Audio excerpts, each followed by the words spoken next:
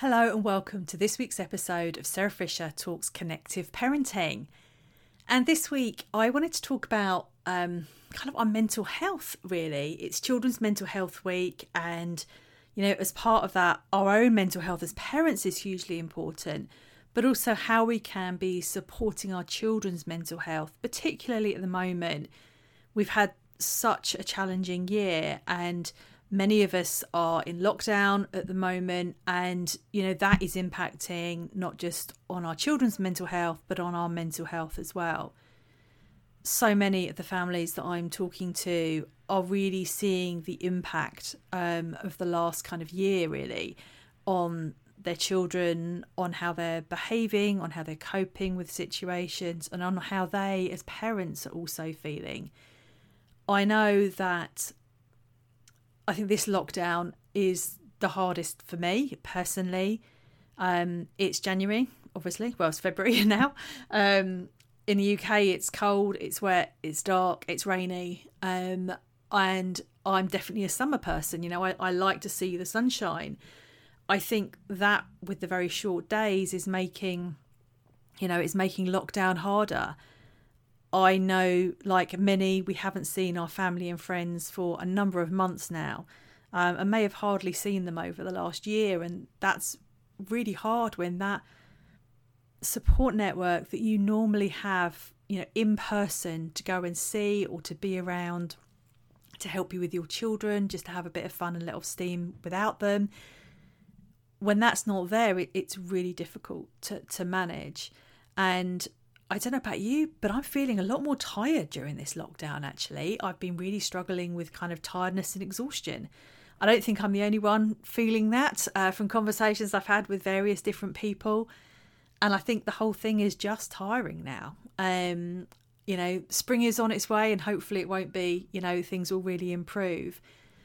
But it does make a big difference. So this week, I thought I would share some of the things that I'm doing here at home to help me, to help my son, to help both of us really get through this lockdown and just feel, what's the word I'm looking for, kind of cope with it, make it feel a little bit easier, and help keep us kind of mentally healthy, but also physically as well, and emotionally, because like many, I may have semi-eaten my way through some of lockdown one and be feeling the benefits of it.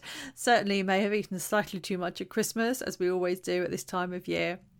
And so these things that I'm going to share with you, the ideas are the things that I'm working through now, and I think are starting to make a bit of a difference. So the first thing is that I'm trying to have a different routine of the weekdays as we do at the weekends, just to break the week up. So like many of you, my son is at home doing online learning. Fortunately, he kind of plans and manages it himself, but I do still need to be around to help when he gets stuck, when he can't do something, or when he needs that kind of extra bit of support during lessons. So balancing that out is not always easy, particularly when you're working full time. But then having a different routine at the weekends, I think, is important, because when you are in the house basically 24/7, it can just all the days sort of merge into one if you're not careful. So I think just changing your routine up at the weekend, as much as can be within your family, as your children can cope with, is a really good idea. So if you would normally have a kind of school week routine and a weekend routine, try and do that as much as possible if it would help. It's certainly helping here to break it up, and I feel better having a bit of a different routine at the weekends. For me, that looks like anything from the time we get up in the morning at the weekends. Definitely I'm more lazy, should we say, at the weekends. Meal times for us are different at the weekends, and usually are, so I've kept that routine in. We have more time together because obviously I'm not working on the whole and my son's not online learning, so I will try and make sure we get some more interaction in there between us as well. And that leads me on to the next one, which is making sure that we have regular contact throughout the day and that we connect throughout the day. I think it's really important and something that can quite easily get missed when we're at home all day. We kind of think, well, we're connecting all the day, what's the problem? But as one parent said to me this week, I've had a realisation, Sarah. I watched your videos and training stuff and realised that actually I haven't been present. I'm present a lot of the time, but I'm not present. And I think certainly at the moment, and I know I've done this, I've had times when I've been with my son, but I haven't been present. He hasn't had my undivided attention. And of course, that's absolutely fine some of the times. But I think it's really important at the moment that they do get our undivided attention at times, and we just check in with them. And even if it is just for a minute or two, pop your head round the door and say, all okay, or do a thumbs up if they don't want you to talk. You know, when they come and get a drink, just say something, acknowledge them, connect with them. Sometimes it's just those short 30-second, 1-minute interactions during the day that are so powerful. So many parents of teenagers that I'm talking to feel that their child has shut themselves off in their room and is just on their phone the whole time, doesn't want to engage in anything. Don't force them to engage if that's where they are, but do try these tiny little bits of connection. And, you know, take it from there, because if you just stay connected, when they're ready, they'll come and connect with you and engage with you. The next thing I want to do is really something for me, which is around keeping myself physically active. So I'm not a big exercise person. I run occasionally. Well, I say run, jog occasionally. And I might, you know, do an aerobics class every so often. But I am much more a yoga person, a walker, you know, just being outside, those kind of things. And I think it's so easy at the moment when we are online the whole time, and it's much kind of harder in many respects to get out of the house, to not do anything physical. Certainly for me, I don't find that's healthy. I need to be active and moving to keep my body going. And I think kind of all of us know that a little bit of exercise every day is really beneficial. So I try and get outside, even if it's just for a walk for 10 minutes or a stand around in the garden. You know, sometimes, I don't know, for whatever reason, you might not be able to go out for a walk, but just doing something physical, or, you know, dancing around the kitchen. It doesn't matter what it is, but just do something physical to get your day, break your day up, to get your body moving, to get the get the blood circulating round. You definitely feel better when you're doing something, when you've stretched out and when you've moved. Sitting still all day, you feel a bit achy by the end of it. You know, if you can get your kids engaged in that, fantastic. If you mention the word exercise and your child looks at you like you're trying to poison them, don't push them. You know, it's not always easy. Maybe just, you know, have the radio on when they come down, playing some music they like, and see if they'll join into a bit of a kitchen boogie. Or get them, I don't know, if there are young children, get them playing with a balloon and, you know, bashing that around the living room and, you know, doing that kind of stuff. Get them playing silly games and, you know, anything that involves any form of movement. If you can get your teenager even just to walk down the stairs to get themselves a drink rather than request it from their bedroom, that's exercise, that's getting them moving. So don't worry too much about what it is, but even if it's just for you, do something physical every day. It really does help you feel a lot better. And following on from that is things like keep yourself hydrated and try and eat the odd bit of healthy food.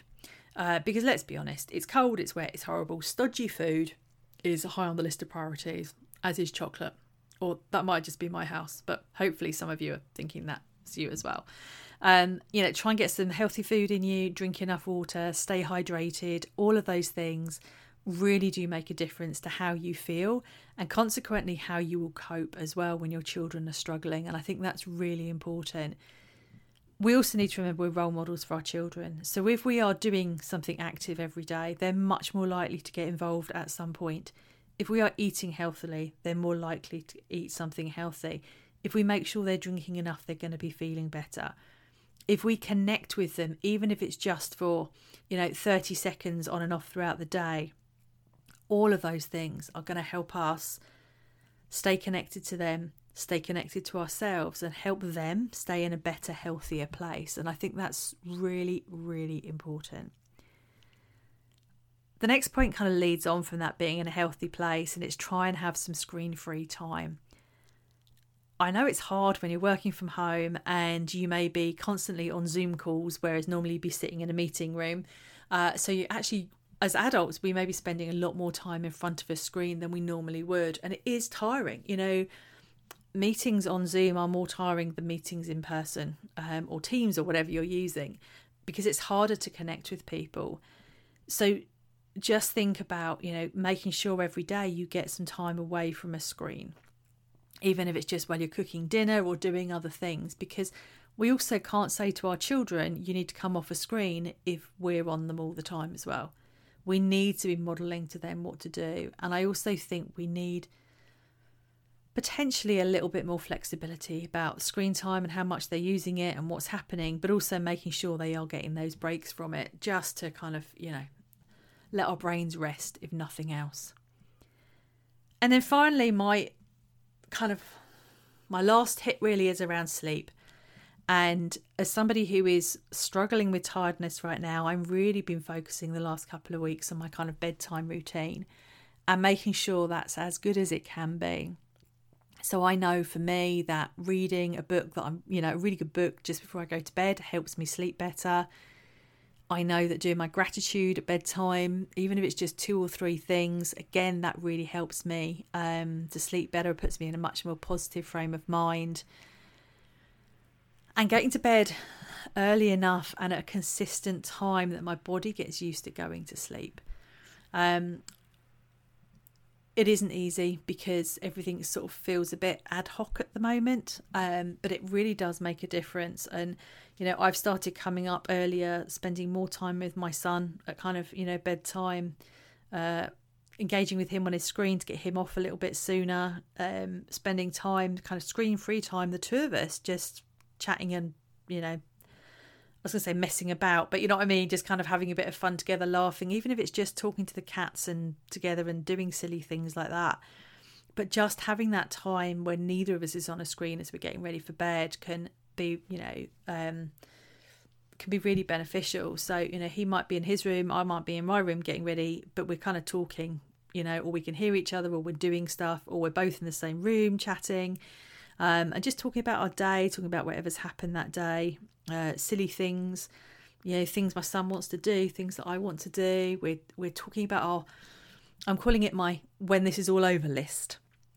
You know, the things that we want to do when this is all over, the places we want to go, the things we want to do, the people we want to see, kind of creating that list and doing that together at bedtime. And I think that helps put you in a more positive frame of mind, actually, and relaxes you and helps you see that there is life after lockdown, because some days it just feels endless, and like there is never going to be life after lockdown. So those are the things I just wanted to share really to help you. I hope they are useful. You know, just to reiterate, have a different routine weekday and weekend to see if that helps. Connect with your children regularly throughout the day, even if it's just short bursts. Do something physical every day. Physical is something that you enjoy as well, not something you don't want to. Eat vaguely healthily. Make sure you're keeping yourself hydrated. Try and get away from the screen if you can do, and have a good bedtime routine, and have your kind of, your what I want to do after here list. And hopefully those things will help kind of lift your spirits, to think about where you are emotionally, and what you've got going on. And it's okay to be not great at the moment. It's also okay to be great. You know, if you're doing really well and you're thinking, actually, lockdown in our family is making everything much less stressful and it's going really, really well and we're building stronger connections, that's fantastic. That's really, really good. Don't be worried if things are going really well during lockdown. And equally, if you're struggling, you know, come and ask. I'm here to help. You've got my free Facebook group, which is Connective Parenting Using MVR, for tips and ideas and support from other people. Or if you want more support directly from me, there's the Connective Parenting Hub for parents and carers who just feel they need a bit more extra support. So I hope it's been helpful. Look after yourselves, stay well, and yeah, it's okay to not be okay, but it's okay to be okay. And we're all going to get through this together. So that's all for this week's episode of Sarah Fisher Talks Connective Parenting. And I look forward to speaking to you soon.